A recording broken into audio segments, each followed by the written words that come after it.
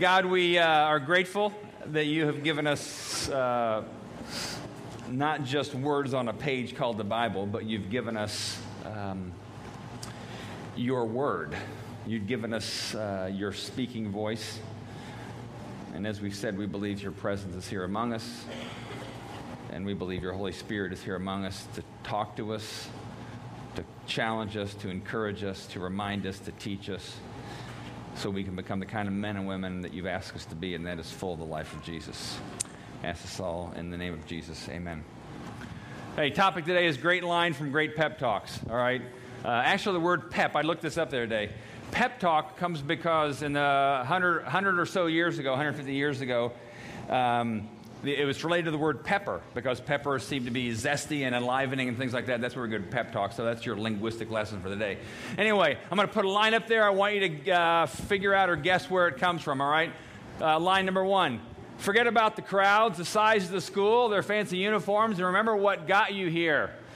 Focus on the fundamentals that we've gone over time and time again. All right, that is from what?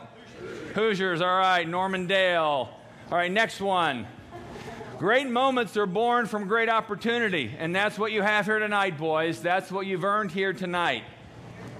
Anybody out hear it? Miracle, Herb Brooks' Miracle was a story about the U.S. hockey team winning. This is Kurt Russell playing the part of Herb Brooks, but I think in real life Herb Brooks said something like that. But it was kind of the pregame pep talk, motivational talk for the big thing that was coming down the pike. All right, next one. Fighting you may die, running you'll live, at least a while, and dying in your beds many years from now, would you be willing to trade all the days from this day to that for one chance, just one chance to come back here and tell our enemies that they may take our lives, but they'll never take our freedom? Movie? Braveheart, of course. Paint your face. All right, next one, last one. This is real life, actually. The other one were kind of movie scenes. You are about to embark upon the great crusade toward which we have striven these many months. The eyes of the world are upon you. How many people know that? Just raise your hand. How many people know that? All right. Go ahead. Somebody out loud. What's that? D-Day. General Dwight Eisenhower on D-Day. That was the opening lines of his written kind of challenge to the troops, because they had a big thing coming down the pike the next day. You are about to embark upon the great crusade towards which we have striven these many months. And then later he even says, your task will not be an easy one. Your enemy is well-trained, well-equipped, and battle-hardened. He will fight savagely. Now, what people don't know about that particular one, I'm a D-Day freak, so give me a little bit of chance to express my hobby, is that Eisenhower also wrote a letter that he would publish if the invasion failed. So even though he was motivating them, hey, we're going to win this thing, he also knew that failure was a possibility. Now, we have these great lines, great pep talks. What we're going to look at today and over the next few months, and we often don't think about it this way, we're going to look at John 13 to 17. That whole 5 chapters is one night. It's Thursday night. It's the night Jesus was betrayed. Now, it may seem almost trite to call it a pep talk, so I'm not going to call it a pep talk. But John 13 to 17 is 5 chapters that probably cover no more than maybe 4 hours of time.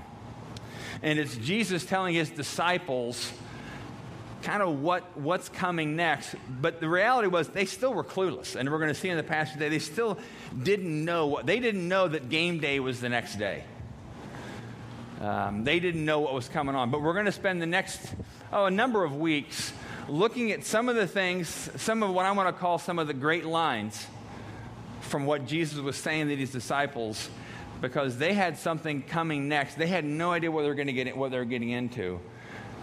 But just like any other great motivator, although Jesus, I would say, is the great motivator, capital G, capital M, he was saying things to them that would be meaningful for them beyond just game day. It was the whole rest of their life. So we're going to look at what was going on. Let me just set the context here. It was the night that Jesus was going to be betrayed. It was the Passover feast. So as far as the disciples knew, this was just, hey, we're going to celebrate the Passover, the ritual dinner, kind of like Christmas dinner, Easter dinner. This is what we do. Jesus had come in a few days before Palm Sunday, so all kinds of cheering. It was a big celebration in Jerusalem, but all kinds of cheering for Jesus. They probably thought, okay, something's going to happen now. Jesus is going to show his cards. We're going to kick the Romans out, and that's what's going to... They didn't know what was going on. But to them, this is just a regular Passover meal. They don't know what's happening next. Jesus has hinted and said things, but they, like us, are clueless at times. They didn't get what he was trying to say. So here's where John 13 starts out. Go to the next phrase. We're just going to read part of John 13, and then I want to focus on one line. I'm not going to tell you what that one line is yet. I want to read this part of the story and let you focus on this, and then we're going to see about the one line that I want to focus on in terms of this particular chapter. All right? Before the Passover celebration, Jesus knew that his hour had come to leave this world and return to his Father. He had loved his disciples during his ministry on earth, and now he loved them to the very end. It was time for supper. Okay, Thursday night, Passover meal. It's time for supper. And the devil had already prompted Judas, son of Simon Iscariot, to betray Jesus. Jesus knew the Father had given him authority over everything and that he had come from God and would return to God. So he got up from the table, took off his robe, and wrapped a towel around his waist. And let me stop for a second here. The Apostle John wrote this. It's thought that he probably penned it down probably over time, but within the next 50 years, probably talking to his friends who were there. So he's narrating this because he was there. All right? So Jesus got up from the table, took off his robe, wrapped a towel around his waist, poured water into a basin, and then he began to wash the disciples' feet, drying them off with a towel he had around them. When Jesus came to Simon Peter, Peter said to him, "Lord, are you going to wash my feet?" Jesus replied, "You don't understand now what I'm doing, but someday you will." "No," Peter protested, "you will never, ever wash my feet." Jesus replied, "Unless I wash you, you won't belong to me." Simon Peter exclaimed, "Then wash my hands and head as well, Lord, just not my feet." Jesus replied, "A person who is bathed all over does not need to wash except for the feet to be entirely clean, and your disciples are clean, but not all of you." For Jesus knew who would betray him, and that's what he meant when he said, "Not all of you are clean." After washing their feet, he put on his robe again and sat down and asked, "Do you understand what I was doing?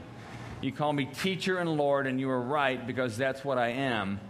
And since I, your Lord and teacher, have washed your feet, you ought to wash each other's feet. I have given you an example to follow. Do as I have done to you. I tell you the truth. Slaves are not greater than their master, nor is the messenger more important than the one who sends the message. Now that you know these things, God will bless you for doing them." All right, a few more. "I'm not saying these things to all of you.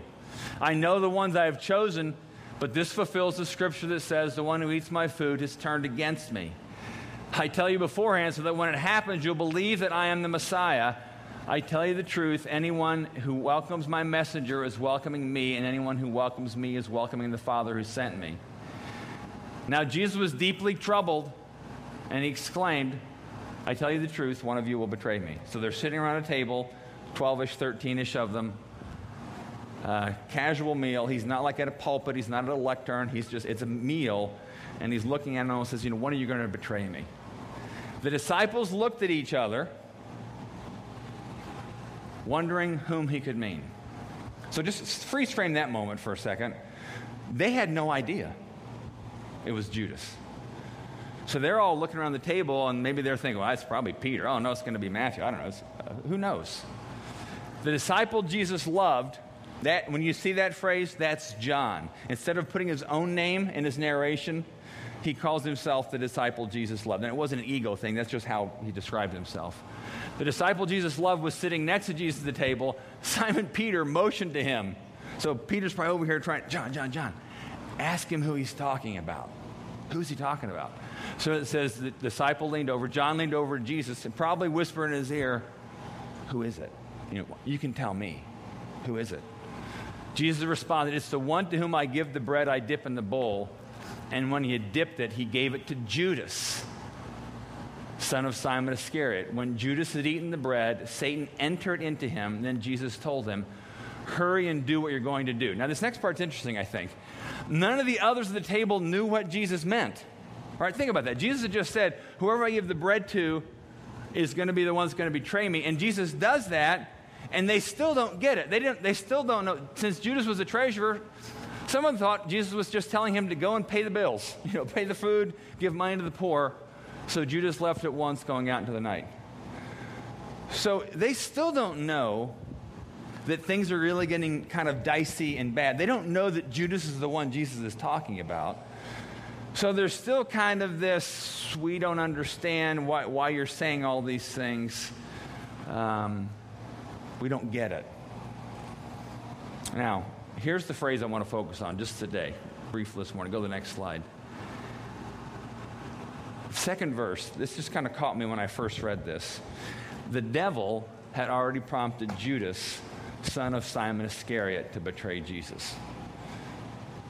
Before Jesus says anything, before he embarks on his, D-Day halftime pregame speech, John sets the scene for us by saying, you need to know this to start with. The devil had already prompted Judas to betray Jesus. And then later in the passage, in the same chapter we just read, it said when Judas had eaten the bread, Satan entered into him. Okay, this is kind of backstage stuff, behind the curtain stuff. What's going on here? Jesus is about to tell them what's coming up next and how to live life well. But John wants to make sure he tells us there's something else going on here. All right, now back to the original phrase. The word prompted here is it comes from the same word that we would use throw. So it's kind of like Satan had already tossed a thought into Judas's head. Satan had already planted a seed in Judas's mind. Satan had already tossed an impression. And that's what's going on here. Wasn't anything like Satan didn't appear to Judas and tell him what to do. It was an impression, a thought, an idea, and Judas. It wasn't like Judas was like, "Oh, I know this is Satan speaking to me now. I better," Judas probably didn't even know what was going on. The devil had already prompted Judas to betray Jesus, and then when it says when Jesus gave him the bread and then he ate it, it said Satan entered into him. And again, that might sound kind of weird language. It's kind of like, okay, but it's in a sense when we talk about eating the bread and drinking the cup, we're saying we want Jesus to enter into us. So it wasn't that necessarily, we don't know for sure. We don't know that Satan actually occupied him, but we do know that Satan then had his way. But it seems like there's some kind of space between when he prompted Judas and when Satan actually had control. So maybe we don't know. Maybe there was some chance that Judas would relent and change his mind. But back on the prompted Judas, and I want to go to the next slide here after this one. The one thing, a couple things I want to say from this opening part, because this whole 5 chapters is a story, all right? True story, really happened. It's a story of these ordinary men who became extraordinary, but it's a story of this one sent from God, Jesus. And it's the day-to-day life stuff. They're having a Passover meal. At that point, nothing overly special. Jesus says a lot of incredible things throughout this chapter and the next chapter and the next chapter. A lot of things to encourage people. But the story starts off with this reality, which is true about your story and my story, and that is your story has an enemy. You have an enemy. I have an enemy. Judas had an enemy. Jesus had an enemy. And the Bible tells us the enemy's name is Satan. Now, go to the next slide here. You have an enemy. Now, go to the next one with this. You guys know this, the weird meter, all right? Okay, Satan, the devil. Really? I mean, here and now, 2011. Really? I mean, is Satan still, is he really real? Was John just didn't know what else to say, so he blames it on Satan? Or was there something else really going on here?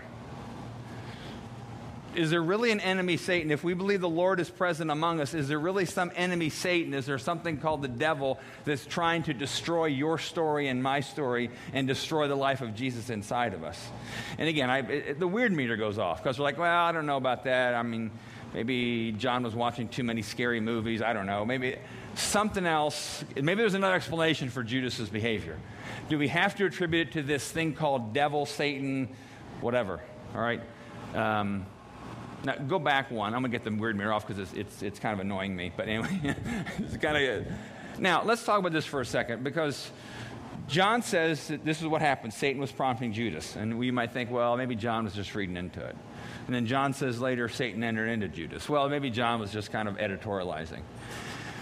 But the reality is, if you back up in the Gospel of John and even go forward, Jesus talks clearly about his belief that there is some being called the devil that seeks to destroy people. Here's a couple things Jesus said earlier in the gospel and then later on in this particular gospel. He's telling the Pharisees at one point, you belong to your father the devil, and you want to carry out your father's desire. That's a great way to influence people and win friends, right?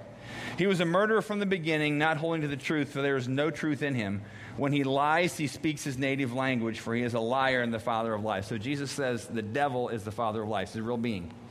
John chapter 12, he talks about the time for judging the world has come when Satan, the ruler of the world, will be cast out. So Jesus used the word Satan, the ruler of the world. John chapter 16, judgment will come because the ruler of this world has already been judged. John chapter 17, he's praying to the Father and says, I'm not asking you to take these people out of the world. I want you to protect them from the evil one. So Jesus uses words like Satan, devil, the ruler of this world, and the evil one.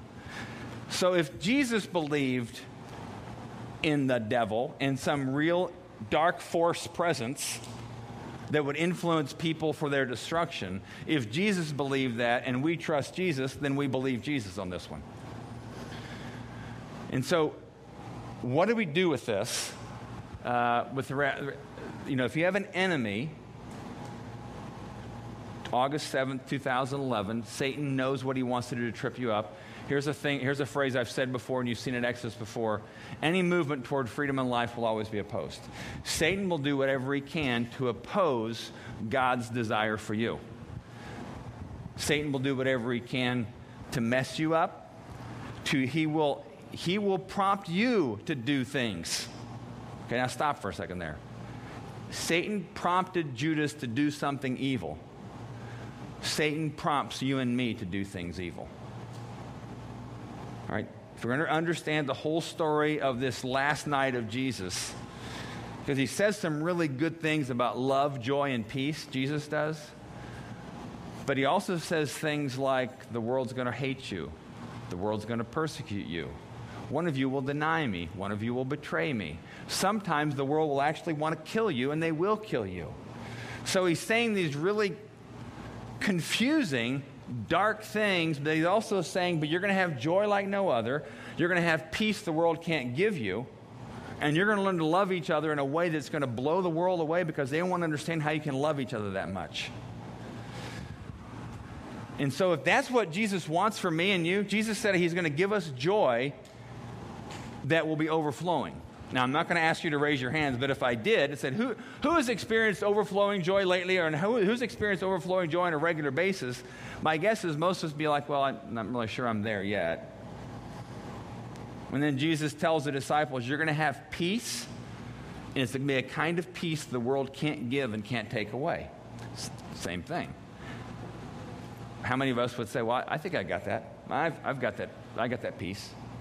The reality is, most of us have signed up for this thing called the Christian life, and it's not cashing out right now for us. And we're not quite sure why, and we don't even want to admit that to anybody. I mean, one of my favorite quotes from a man named Oswald Chambers, who was a great pastor, godly man, missionary 150 years ago. One of the things he said one time in his life was, either this whole Christianity thing is a sham, or I've got a hold of the wrong end of the stick. Because his whole point was, Jesus talks about overflowing joy and unending peace, and I'm not getting that. I'm not feeling that. So what's going wrong? And the reality is, the explanation for that is that you have an enemy who will do everything he can to destroy that in you. Now, I'm going to go to the next slide here, because here's the question of the morning. And this may sound kind of odd or direct or weird, or the weird meter may really go off to you. Here's the question I'll ask you about your life right now. All right? What is Satan successfully or unsuccessfully saying to you lately? What's he prompting in you? It's probably not a thought most of us have pondered much.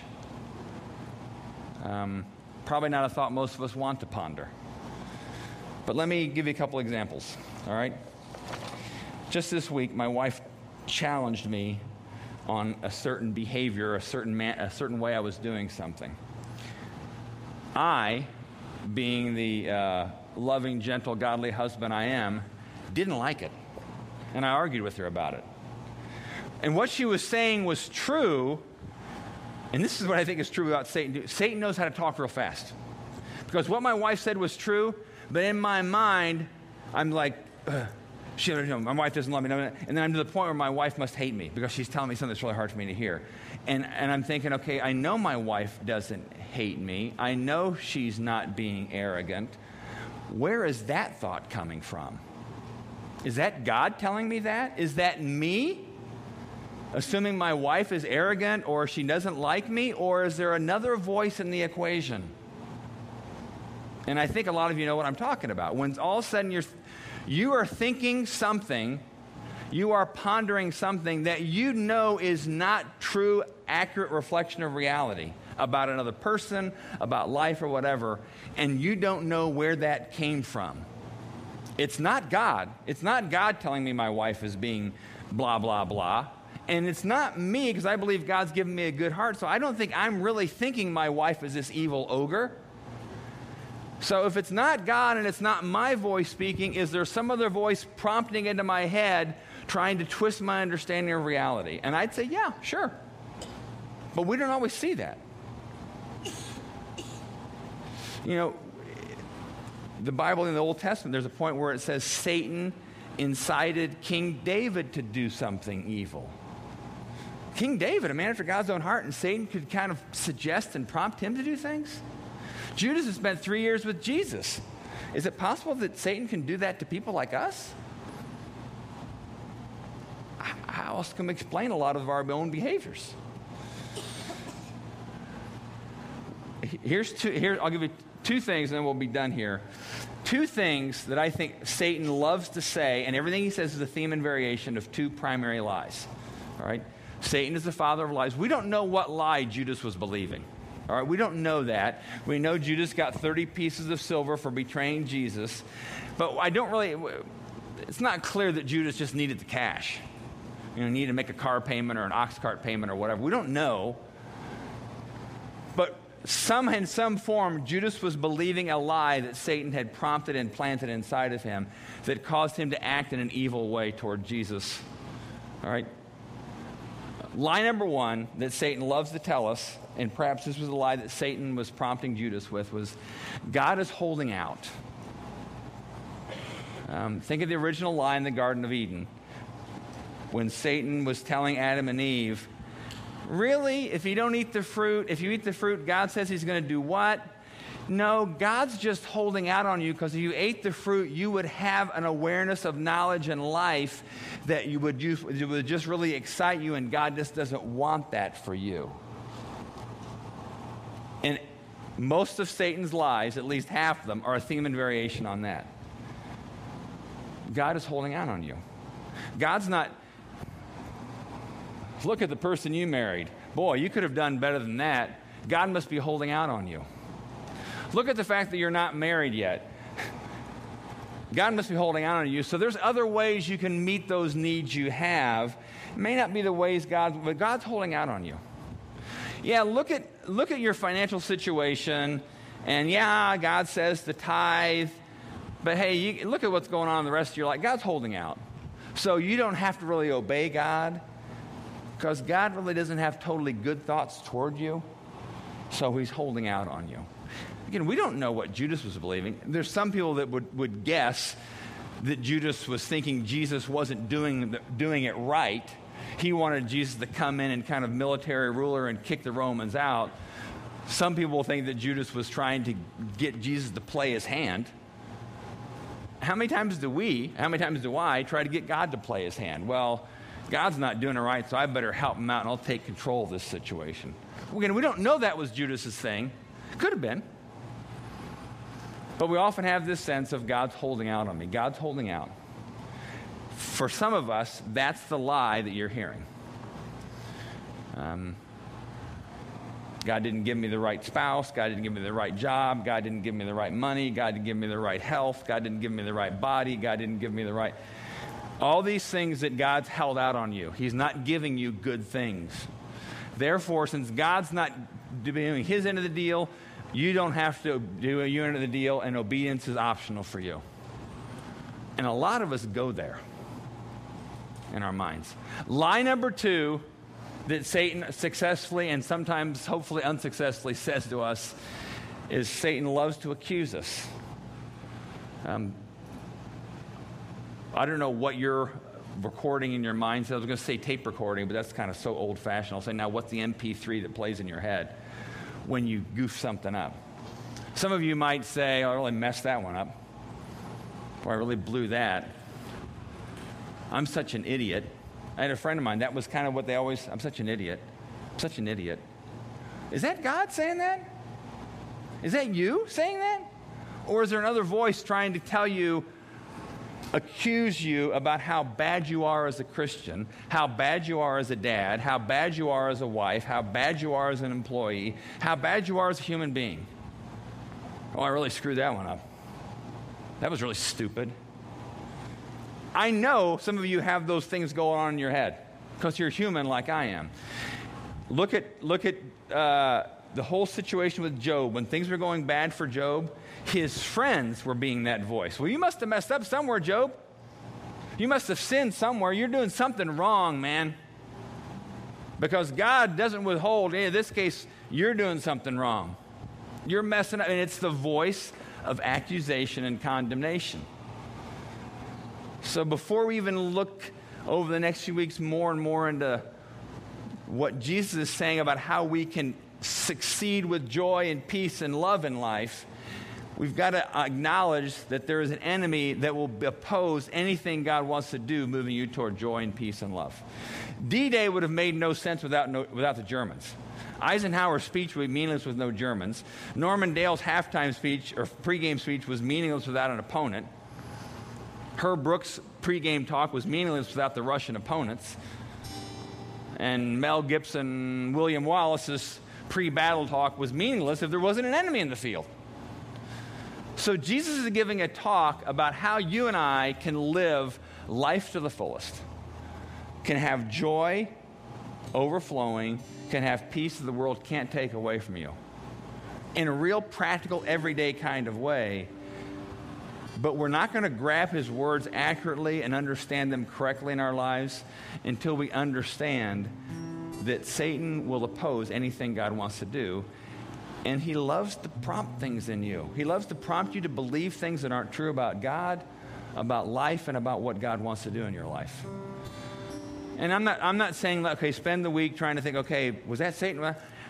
Be aware, and maybe God will give you some insight this week about some lie that's been driving your behavior that you need to realize, maybe I've been believing something that Satan's been throwing into my head, and I need to acknowledge that as a lie and realize that's not true. Because John later on in life, last slide here, John later on in his life, he wrote 1 John. The guy who wrote John also wrote 1 John, also wrote Revelation. But one of the things he says years later is the reason the Son of God appeared was to destroy the devil's work.